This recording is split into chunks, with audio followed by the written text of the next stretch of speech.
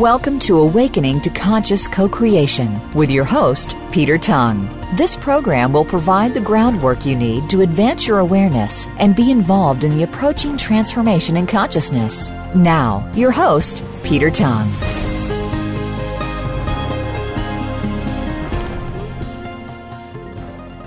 Hello and welcome to Awakening to Conscious Co-Creation, and I'm your host, Peter Tongue. Thank you for joining us today. The intention in these episodes is to give you insights into how the planet is shifting in frequency and vibration to a new level of awareness and how you can be part of this grand awakening. And I'm absolutely delighted today to welcome to the show Dr. John Hagelin, who spoke at the Science and Non-Duality Conference a few weeks ago in San Rafael. And I was really impressed by John's ability to explain complex science to us in relatively simple terms. So, John, welcome to the show today. Peter, delighted to be on the show with you. Now, you have a very strong background in a variety of areas, particularly in particle physics. And so I would just love to hear you tell us a little bit about how this began for you, but then begin to explore the unified field, as it were. Very good. You know, like many of us, I was deeply interested in fundamental truth, discovering the truth of life as a college student, even high school student. And when I went to Dartmouth, I requested a joint major, dual major in physics and religion. I figured that, physics is at least reliable based on empirical verification that modern science, even if it's not so ambitious or wasn't at the time, at least it's reliable knowledge. And religion, I felt, dealt with the profound issues of life, maybe not as reliable, but certainly fascinating and important, and has guided life for generations and must have some truth to it or it simply wouldn't survive. I was rebuked. I was told you could not do a double major in physics and religion because they have nothing to do with each other. So I decided I had to choose between the two, and I went for physics, and I'm rather glad I did, because even though it was a slow route to the Ph.D. and getting to a level of physics where we were beginning to grapple with the deep, deep issues, it was at least a reliable path. And after many, many years in my postdoctoral studies at CERN, in Geneva, and at Stanford University, finally physics had come to an age and really matured to the point where it was now focused on the fundamental unity of life, which is also basic to most spiritual traditions of the world. Isn't that neat that you knew this beforehand and it all came back to you? Because that doesn't always happen, does it? Well, I suppose not, but I think a lot of people are born with a sense that there is deep truth that underlies the surface. Some people give up looking for it, but I was persistent, and I actually ended up on a dual path. Whereas I did not major in religion, just physics, I was also fortunate enough to learn the transcendental meditation technique as a senior in high school in a body cast after a motorcycle accident. My doctor recommended that the very deep rest that transcending brings could be rejuvenating and help the healing process, which was a laborious, slow process. And I did benefit immediately. But what I discovered in that process is that after meditation, my ability to do physics, quantum mechanics, which I was learning on my own in the body cast at high school, suddenly became really lucid and enticing and delightful, actually, and not just, abstract, dry material, which it had seemed to be so much before. So I said, well, this is amazing, because not only is this good for my body, deep meditation, but it also is revitalizing and clarifying for the mind. It seems to be engaging more and more of my brain. And as a research physicist, it has always been my most important research tool, the analytic and intuitive capabilities of the mind. And my meditation has very powerfully developed that for me. So, John, let's talk a little bit about the science, because I know people have heard the expression unified field and superstring theory, but I don't think many of us really understand. So give us an understanding that you can help people with. Einstein started the whole trend to attempt to discover the fundamental unity of life, the fundamental unity at the basis of the surface diversity of the universe. And he didn't fulfill that goal in his lifetime. But in the last couple of decades, starting with supergravity and now the superstring, modern science has been able to evolve completely unified field theories which identify a universal field of intelligence at the basis of all the diverse forms and phenomena of the universe. And where that lies, in a sense, is within. That is, it's not on the surface level of day-to-day perceptions, the macroscopic sensory level, but it's diving within to explore microscopic and submicroscopic levels of nature, from the molecular to the atomic to the nuclear to subnuclear levels of nature's functioning. And finally, when you get deeper than the deepest, you discover this universal ocean of existence, universal ocean of intelligence called the superstring field, which is the fountainhead of all the diverse laws of nature governing the universe, and the fountainhead of all the particles and forces that uphold the universe. That superstring field, as it's called, is finally the fulfillment of Einstein's lifelong quest to discover the core reality of unity within you and me and everything and everyone. Everything and everyone is united at our core, at the deepest, deepest level of our own existence. That is the cutting edge of modern science, and that's finally, for me, when the objective approach of modern science, the empirical approach of modern science, merged, at least shook hands, with the subjective approach of ancient science, like the Vedic science of consciousness and the tradition of yoga and so forth, which all are based upon the understanding and experience of the fundamental unity at the basis of mind and matter. So just again, in terms of the science, how do the quantum physicists get to this? And when we're talking about the actual matter itself, as you say, as you go deeper and deeper in, smaller and smaller and smaller, what actually is there? Well, it began with quantum mechanics, and quantum mechanics tells us something rather surprising, and that is that the elementary particles, so-called the fragments of matter like the electron, the quarks, the photon, the graviton, these are not little particles of matter at all. They are just waves of a field. The electron is a little ripple or wave function of what is called the electron field, a universal, unbounded, abstract field of pure electronness. As abstract as that sounds, that's the reality. We're living more in a universe of mind than a universe of matter. Similarly, a quark field or graviton field or photon field of light, these aren't really particles.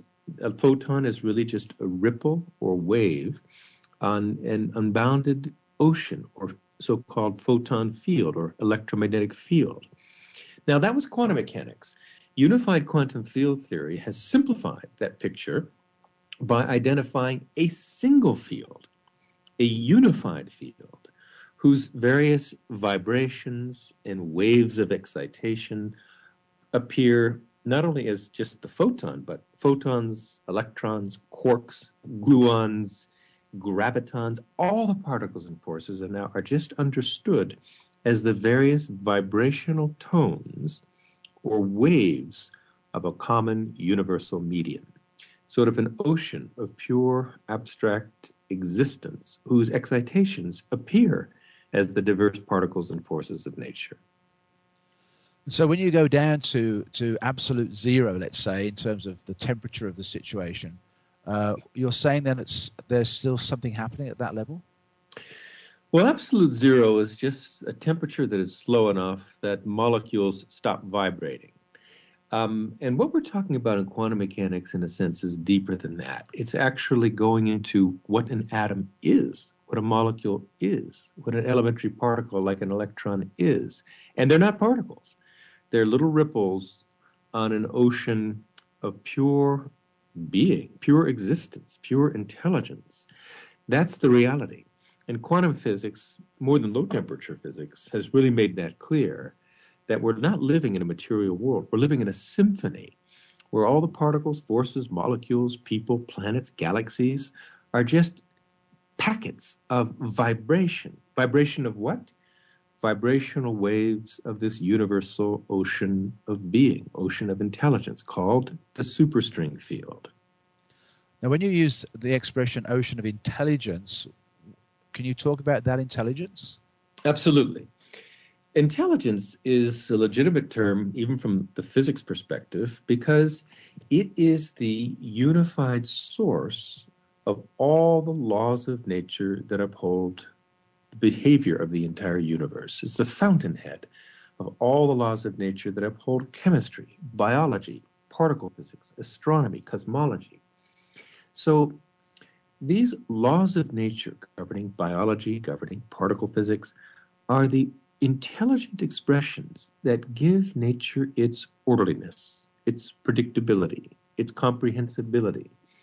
So laws of nature are expressions of intelligence. And if the unified field is the unified source, the concentrated source of all the diverse laws of nature that uphold order throughout the universe, that field, unified field, must be the most concentrated field of intelligence in nature. It's the source of all of nature's intelligence, including our own.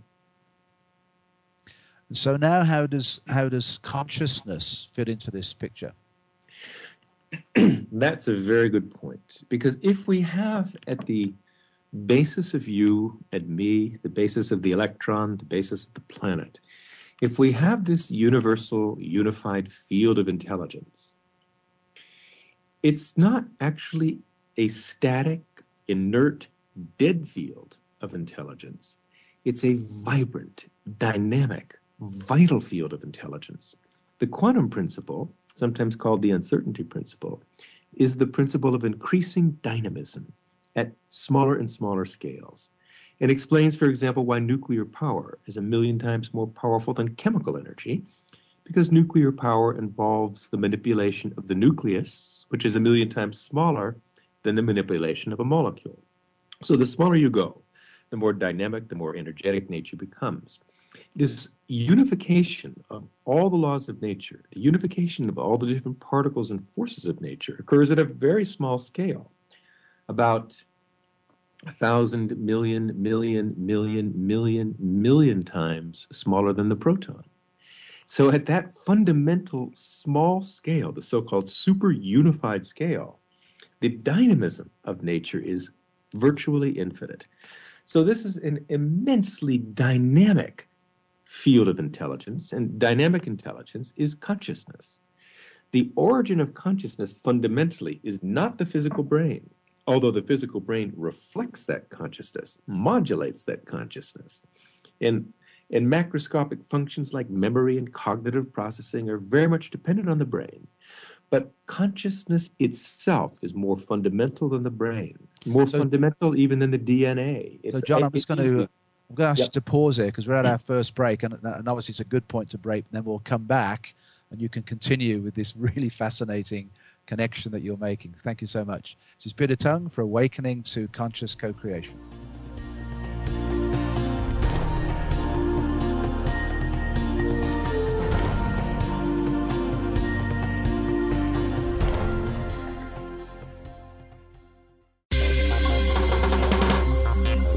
Your online community for positive change.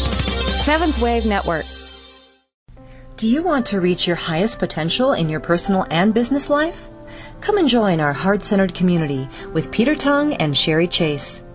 Embrace love, abundance, integrity, and personal empowerment in a safe and sacred space for your awakening. Our intention is to lay the groundwork for you to advance your awareness efficiently, to be fully involved in the conscious co-creation of peace and prosperity on our beautiful planet. Go to myheartcenteredjourney.com for more information. Awakened Media for a transforming world. Seventh Wave Network.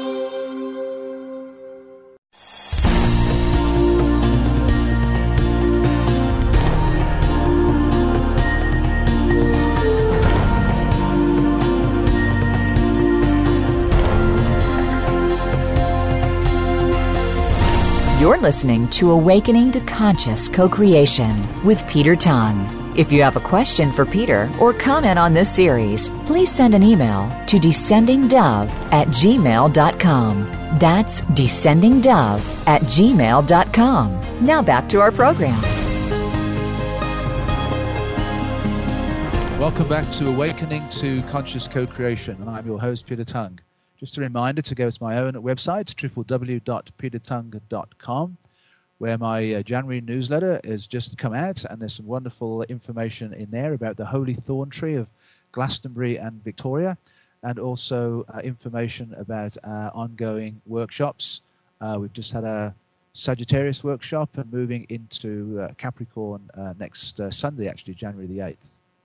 Having me today, John Hagelin, who is giving us a wonderful insight into particle physics. And when we get down to the basics, there aren't any particles, going right down to the awareness of consciousness at that level. And John, just before the break, you were beginning to move into an explanation of that for us. So please do continue.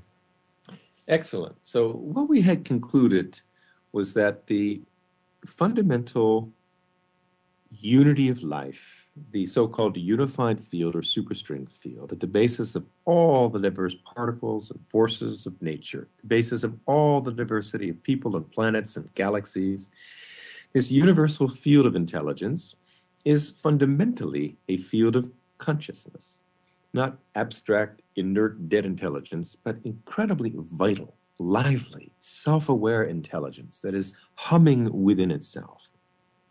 And that universal ocean of consciousness really is at the foundation of what we call mind and matter. It's interesting because many people think, I would say most medical doctors would have the perspective that consciousness is purely the byproduct of the brain, a side effect of electrochemical processes in the brain. And whereas, as I've said, a lot of what we experience on a relative level, memory and perception and cognitive processing, thinking, all of that is intimately dependent on the brain. But the phenomenon of consciousness itself, pure subjectivity, the liveliness of our awareness that makes us living experiencers, living beings, that fundamental consciousness, as opposed to mind and perception, is not created by the brain. It's fundamental in nature, and it is found deep within everyone and everything in this ocean of pure consciousness, pure being, the unified field in the language of physics. And so in terms of reaching this place of this awareness, this consciousness, why is it so elusive to the human being? That is an extremely astute question. Unfortunately, even though fundamentally we are that ocean of consciousness, that ocean of being, that pure subjectivity that it's so difficult to put your finger on, but obviously we have it, or we wouldn't be awake, we wouldn't be alive, we wouldn't be experiencing. The reason it's elusive is the very nature of what is called waking consciousness. Waking consciousness has a structure. And the structure of waking consciousness is always that we are aware of something.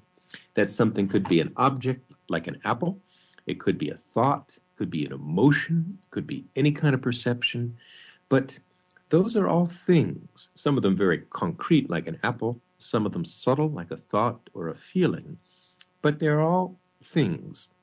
The ocean of consciousness, the pure subjectivity within us, sees those things, experiences those things, but that ocean of consciousness, pure subjectivity itself is not seen, not experienced in waking consciousness. The meditative state, however, classically understood and classically practiced, meditation is a technique to turn the outwardly directed attention, normally flowing outward through the senses, powerfully within, to experience and explore deeper levels of mind, quieter, subtler, more abstract levels of consciousness, abstract levels of human intelligence, until, typically in a few minutes, depending on the technique, consciousness comes to rest in this experience of this universal ocean of pure subjectivity, pure consciousness. So normally our attention is very concretely bound by a particular object, like an apple, But meditation is a technique of withdrawing the attention from the senses. And in the process of relaxing the attention or withdrawing the attention, it's no longer so sharply focused or narrowly confined. In fact, the awareness comprehension broadens and expands and broadens and expands. And when thought is transcended completely, our awareness is unbounded, pure, unbounded subjectivity. Then, and really only then for most people, do they experience the self, experience pure subjectivity. And that experience of our pure subjectivity, pure abstract, unbounded self is the direct experience of this unified field or unity of life that has now been revealed by modern science. So that's meditation. And we could be more specific if we wish. By meditation, obviously, in this case, I'm not talking about concentration or even visualization or contemplation, which is thinking about something. I'm talking about going beyond thought, beyond perception, beyond feeling, beyond the ego, to a state of absolute abstraction, universal, pure, unbounded awareness. That is the meditative state. A fourth state of consciousness, confirmed by modern physiological science, different from waking, dreaming, and sleeping. That is, as far as I'm concerned, the key experience for the full development of the brain and the core key experience for the full development of life and ultimately the transformation of society, for peace on earth, for the experience of unity.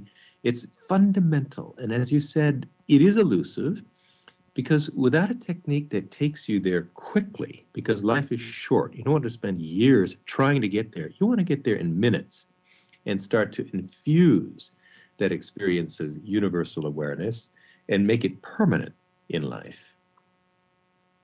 What are some of the challenges that people face in getting into that space, John? Well, it's a little bit subtle because the technique to get there cannot involve any effort whatsoever. No trying, no expectation, no mental activity, because this is a state beyond activity, beyond effort, beyond concentration, beyond mind. So, like falling asleep, you can't force yourself there. Really, it takes a trick. The most ancient of the tricks, the one espoused by the Buddha, the one talked about in the Bhagavad Gita mostly, but there are others, is a technique of what is called reverse sound or reverse hearing. And in modern parlance, in today's society, it is also called transcendental meditation. Reverse hearing is when you take a thought, a specific thought, in this case, a thought without meaning, also called a mantra, a thought that really is a sound as opposed to a meaning. That's, you think a thought, and the normal way we think a thought. But if the mantra is properly engineered, and these come to us from thousands of years of tradition, a mantra properly chosen for an individual will be more pleasing to experience, more enticing, more alluring at deeper, that means quieter levels of thought, at subconscious levels of thought. And what happens is the mind will automatically follow that mantra, follow that thought down to deeper, quieter, deeper, more abstract levels, because the whole process is more enticing, alluring. It entices the attention to go deeper, deeper, deeper, and in the process ultimately slips beyond thought spontaneously to experience the source of thought and the source of the mantra, which is unbounded awareness, which is the most pleasing, most enticing, most deeply contented state of mind. So once the mind gets a whiff of what's beneath the surface, it'll follow that increasingly serene and blissful sound all the way to its source. That's called reverse hearing or reverse speech, because normally a thought goes in the opposite direction. It bubbles up from deep within as a faint abstract impulse, becoming more formulated, more concrete, more formulated, more concrete, until we can eventually notice the thought. We become aware of the thought. It becomes a conscious thought. And at that point, you can even hear almost the sound of the thought. That's a very concrete level of thinking. That's where we begin. But meditation draws us deeply within. It's an ancient trick. And it is the most effective approach, certainly today, according to scientific research, but probably it's been described as such throughout long history of time. But the obstacle, as you say, is misunderstanding of how to get there and the feeling that it requires trying and effort and maybe years of practice, maybe withdrawing from society, going to the Himalayas, wearing a hair shirt or whatever. It doesn't. It's really just a matter of instruction. It takes about an hour for maybe 4 days in a row of instruction to get a knack, get a hang for that innocent, natural, effortless process of transcending. And it's easy enough. The kids from the age of 10 can master it. And for extremely practical reasons, this approach of experiencing the meditative state, pure consciousness, is being incorporated in hundreds and hundreds and hundreds of public schools, even in the U.S. and throughout the world, with approaching 1 million students and faculty and parents now experiencing this as part of the school curriculum.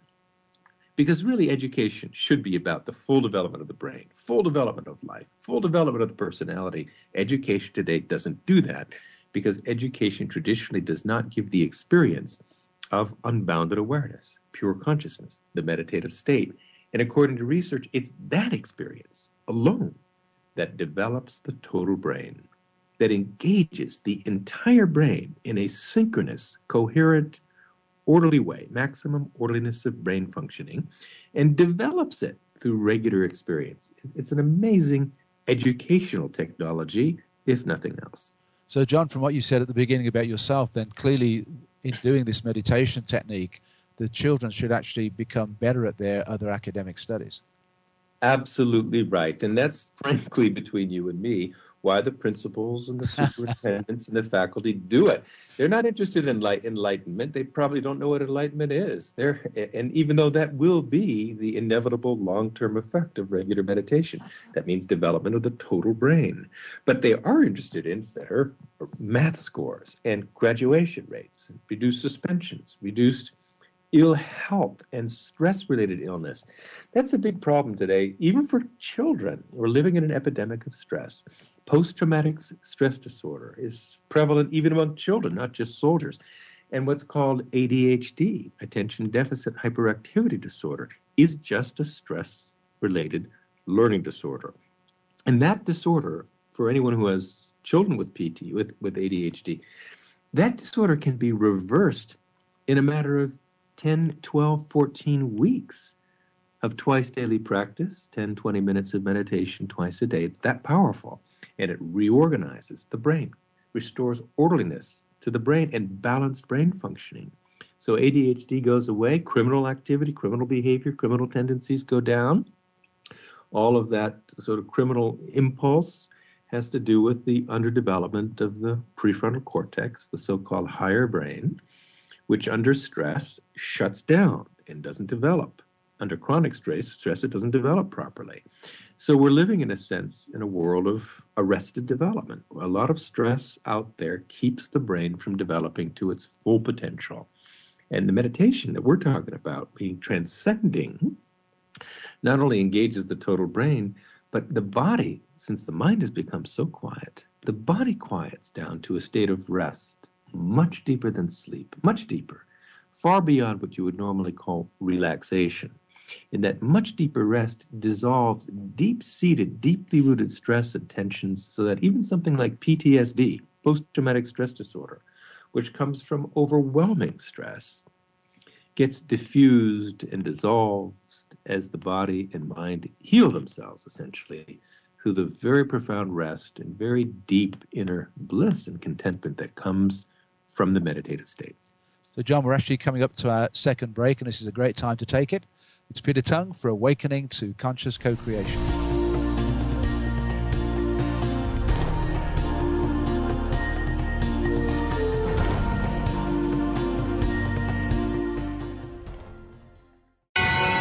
Listening on a higher dimension. Seventh Wave Network. Do you want to reach your highest potential in your personal and business life? Come and join our heart-centered community with Peter Tung and Sherry Chase. Embrace love, abundance, integrity, and personal empowerment in a safe and sacred space for your awakening. Our intention is to lay the groundwork for you to advance your awareness sufficiently to be fully involved in the conscious co-creation of peace and prosperity on our beautiful planet. Go to myheartcenteredjourney.com for more information. Be extraordinary. Seventh Wave Network.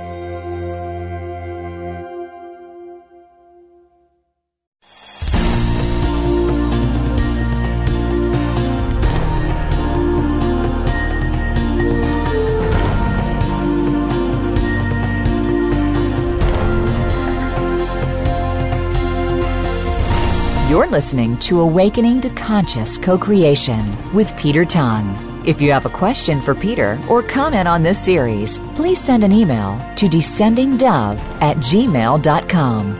That's descendingdove@gmail.com. Now back to our program.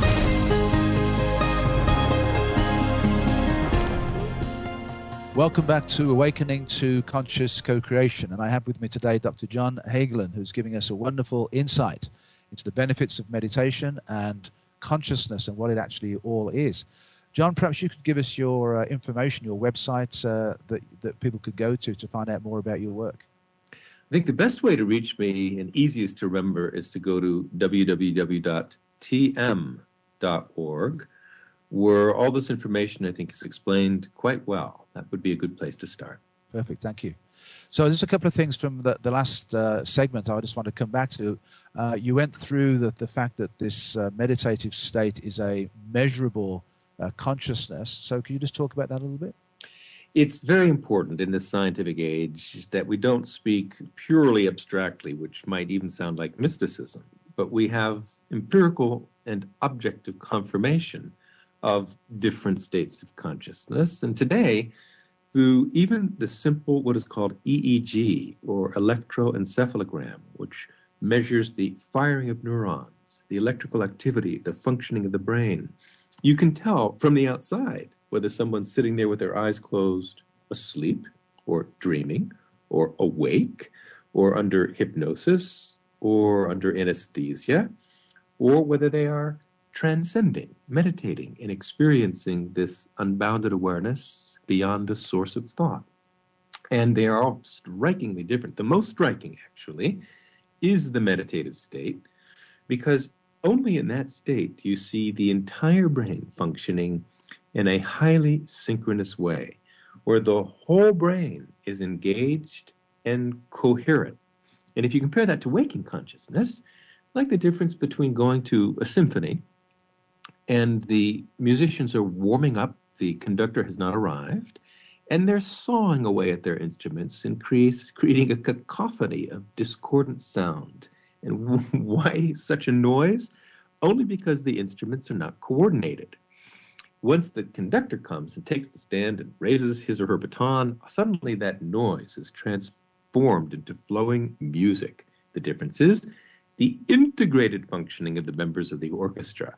So similarly with the brain, the waking state brain is a chaotic brain. Honestly, it's kind of a mess. No two parts of the brain are really communicating with each other. They're at war with each other. The left hemisphere, right hemisphere, frontal lobe, occipital lobe, temporal lobe, parietal lobe. There's no conductor present. But in the meditative state, you see an amazing thing. You'll never see something as striking as this if you're a brain scientist. The whole brain functioning in concert. And that's called global EEG coherence. And it's not magic. Coherent brain functioning leads to clear, coherent thinking, clear, coherent speech, and clear, purposeful, effective action. And that means fulfilling action. Everything good about the brain depends on its orderly functioning. That's intelligence, creativity, learning ability, academic performance, moral reasoning, psychological stability, emotional maturity, alertness, reaction time. Everything good about the brain depends on its orderly functioning. Now, with transcending, you can increase the orderliness of brain functioning for students, indeed anyone of any age. People in elderly homes, nursing homes, rise in intelligence, creativity, memory, vitality, and health by experiencing this fourth state of consciousness, this meditative state. So it's really an educational breakthrough of the foremost magnitude, and it will not be too many more years where instead of just hundreds and hundreds of schools, thousands and tens of thousands of schools will be doing it. Well, I shall look forward to that. As a former school principal, I led meditations at the school for this very reason you're talking about. Now, you've shifted from the individual consciousness into a collective consciousness. And I'd love you to talk now a little bit about the Maharishi effect, what that is. And I know, again, there are measurable results from that. Well, absolutely. And firstly, we could say this. No man, they say, is an island. We have an inevitable effect on one another. We have an effect on our spouses, on the environment in our homes. There's a spillover effect of individual stress, individual calm or peace or harmony.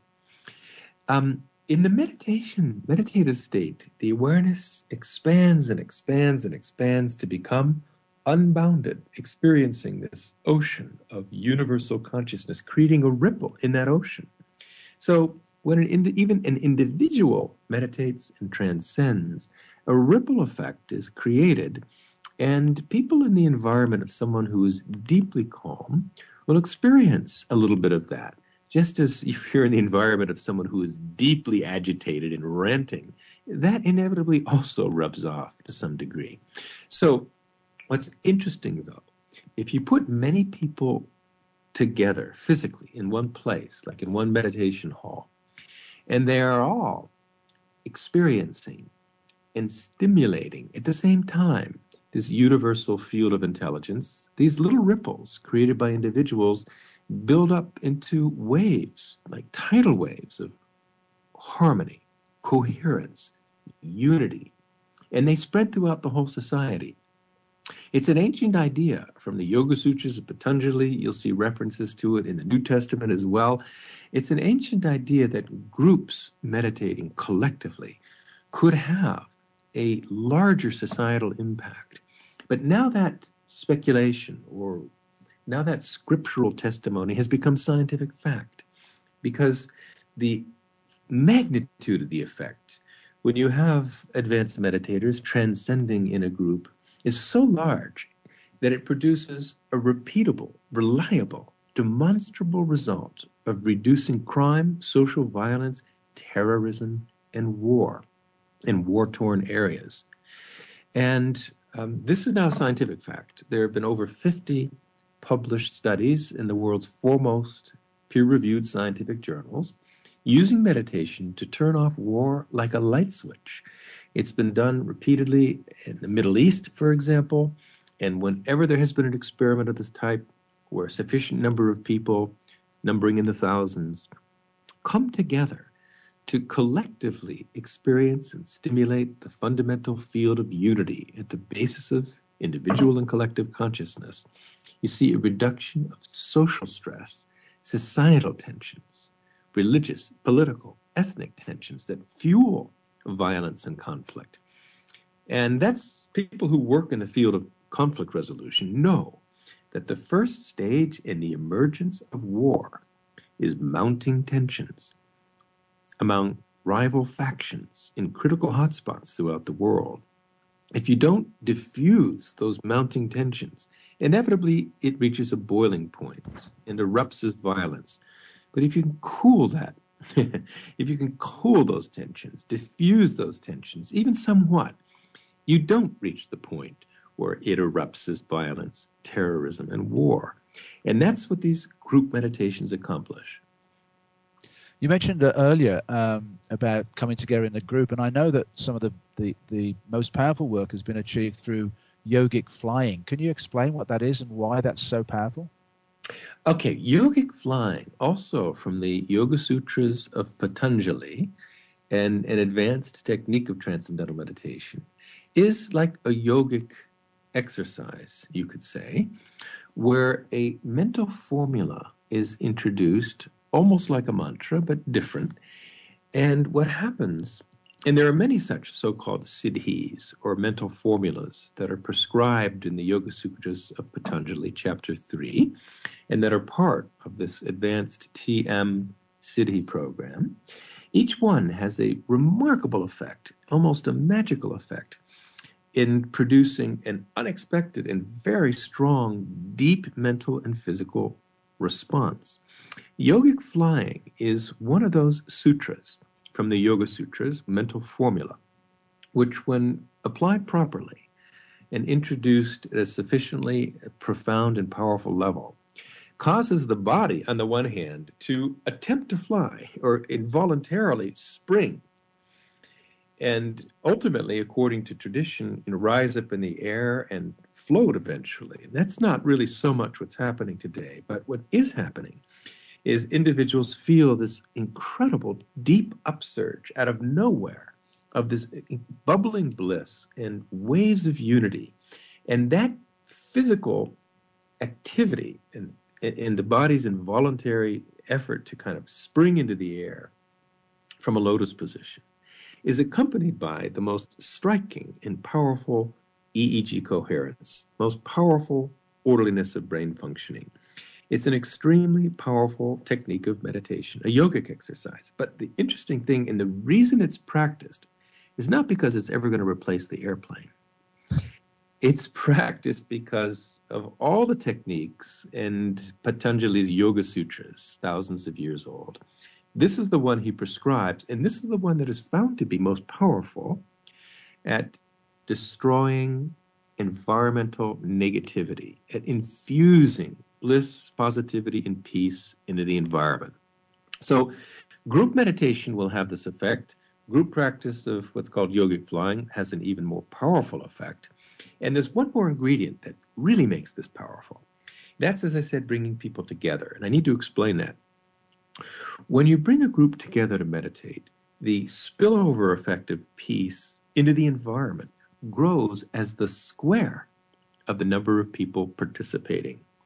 And that may seem striking, but it's not strange. It's a universal characteristic of field phenomena. If you take the field of sound waves from loudspeakers, if you put two loudspeakers together so that the speakers are moving in unison, producing the same sound, playing monaural, you will get two waves adding together into a single wave twice as tall. But the power of a wave, the volume of sound, grows as the square of the height of the wave. So two loudspeakers close together like in a boombox, playing monaural music, will produce 4 times the sound of a single loudspeaker. 2 squared is 4. 3 loudspeakers produce 9 times the sound. And with loudspeakers, that principle eventually breaks down, but with humans radiating this powerful waves of unity deep within, gathered in groups, do produce an influence that grows as the square, according to research. And that's why a relatively small group of, say, 1,000 or 2,000 people in a group can tangibly change the trends of time, increase positivity, and reduce negativity in an entire country. So, John, we're coming up to our final break. It's a great point to stop, and we'll return and talk about peace on earth after this break. It's Peter Tongue for Awakening to Conscious Co-Creation.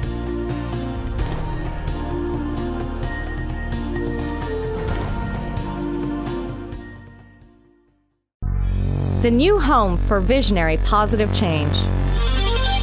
Seventh Wave Network.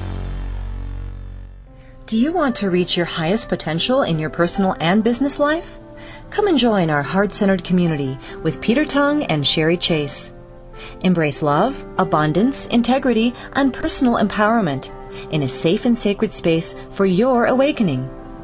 Our intention is to lay the groundwork for you to advance your awareness efficiently, to be fully involved in the conscious co-creation of peace and prosperity on our beautiful planet.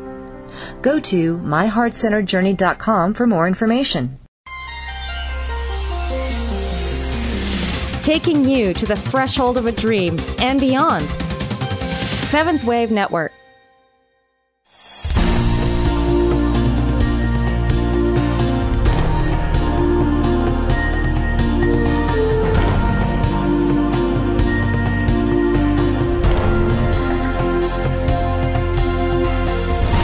You're listening to Awakening to Conscious Co-Creation with Peter Tongue. If you have a question for Peter or comment on this series, please send an email to descendingdove@gmail.com. That's descendingdove@gmail.com. Now back to our program. Welcome back to Awakening to Conscious Co-Creation with your host, Peter Tongue.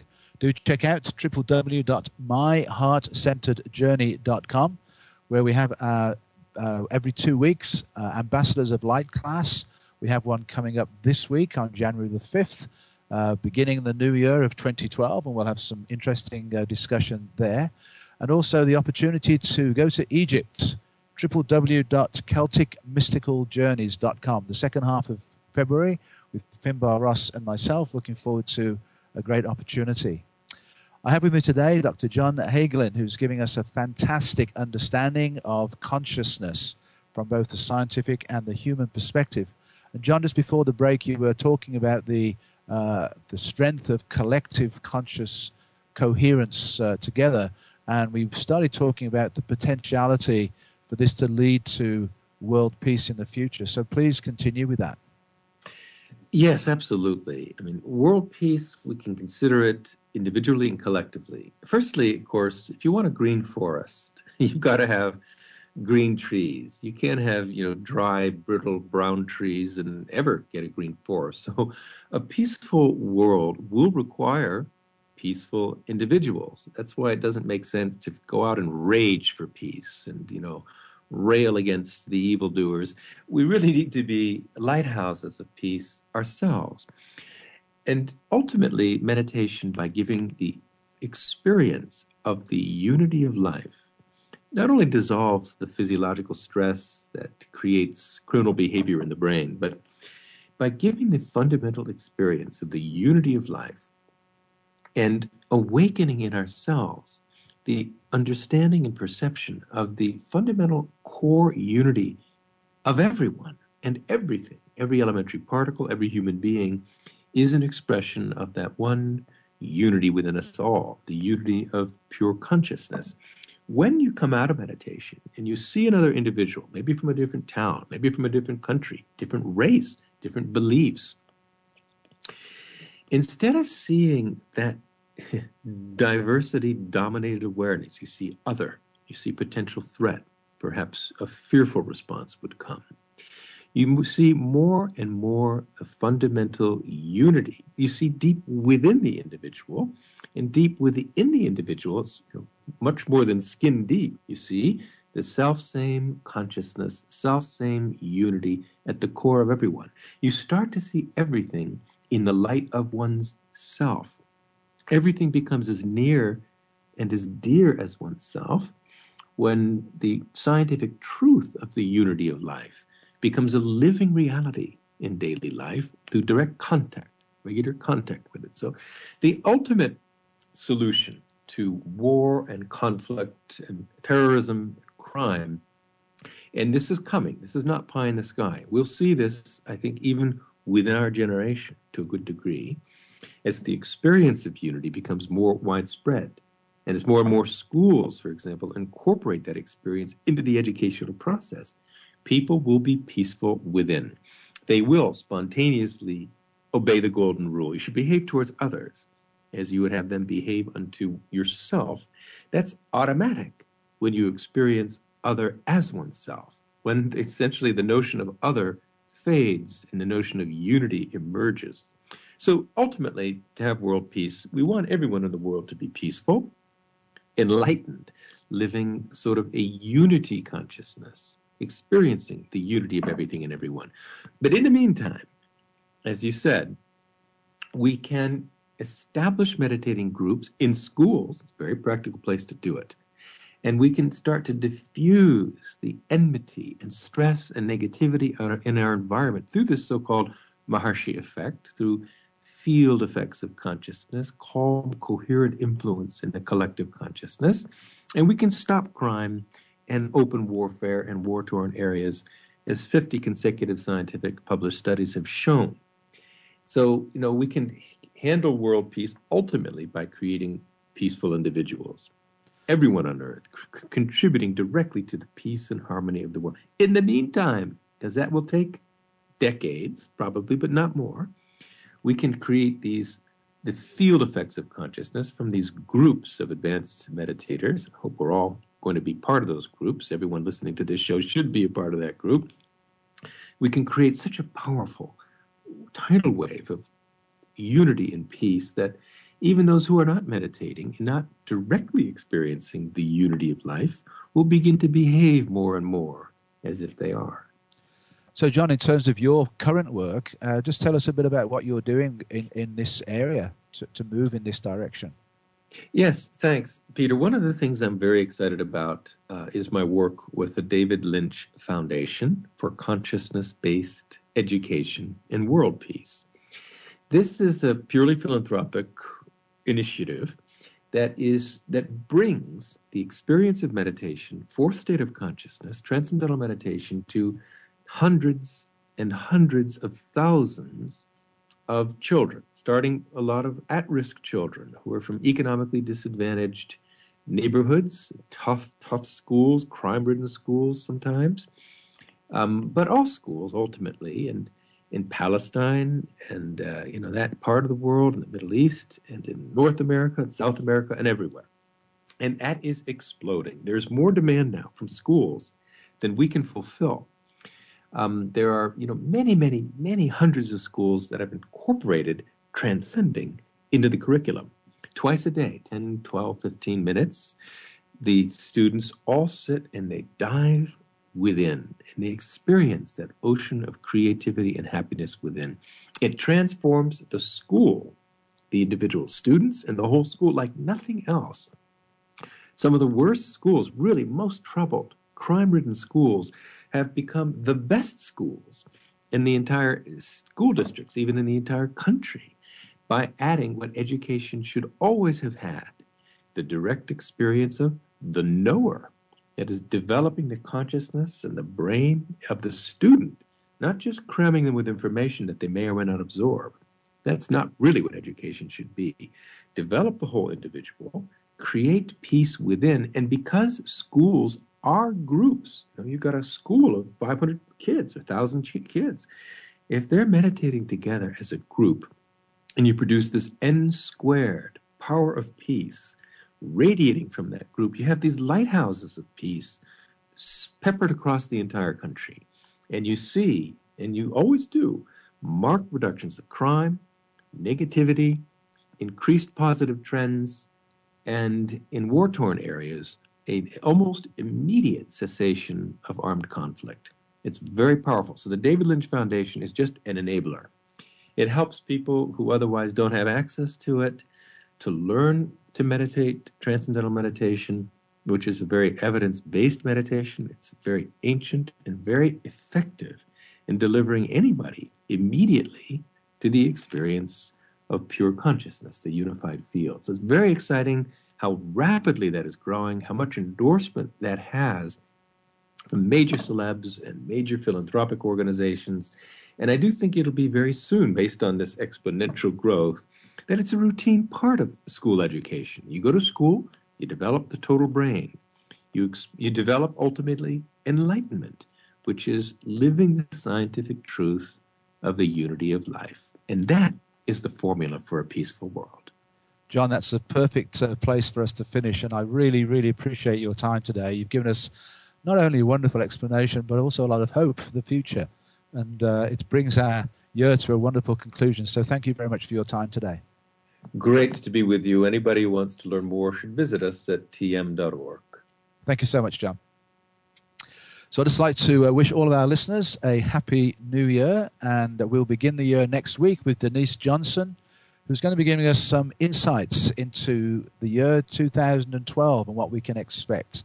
Have a wonderful week. This is Peter Tung for Awakening to Conscious Co-Creation. We hope that you found this week's show to be enlightening and inspiring. Please join host Peter Tung for another edition of Awakening to Conscious Creation next Wednesday at 3 p.m. Eastern Time, noon Pacific Time on Seventh Wave Network.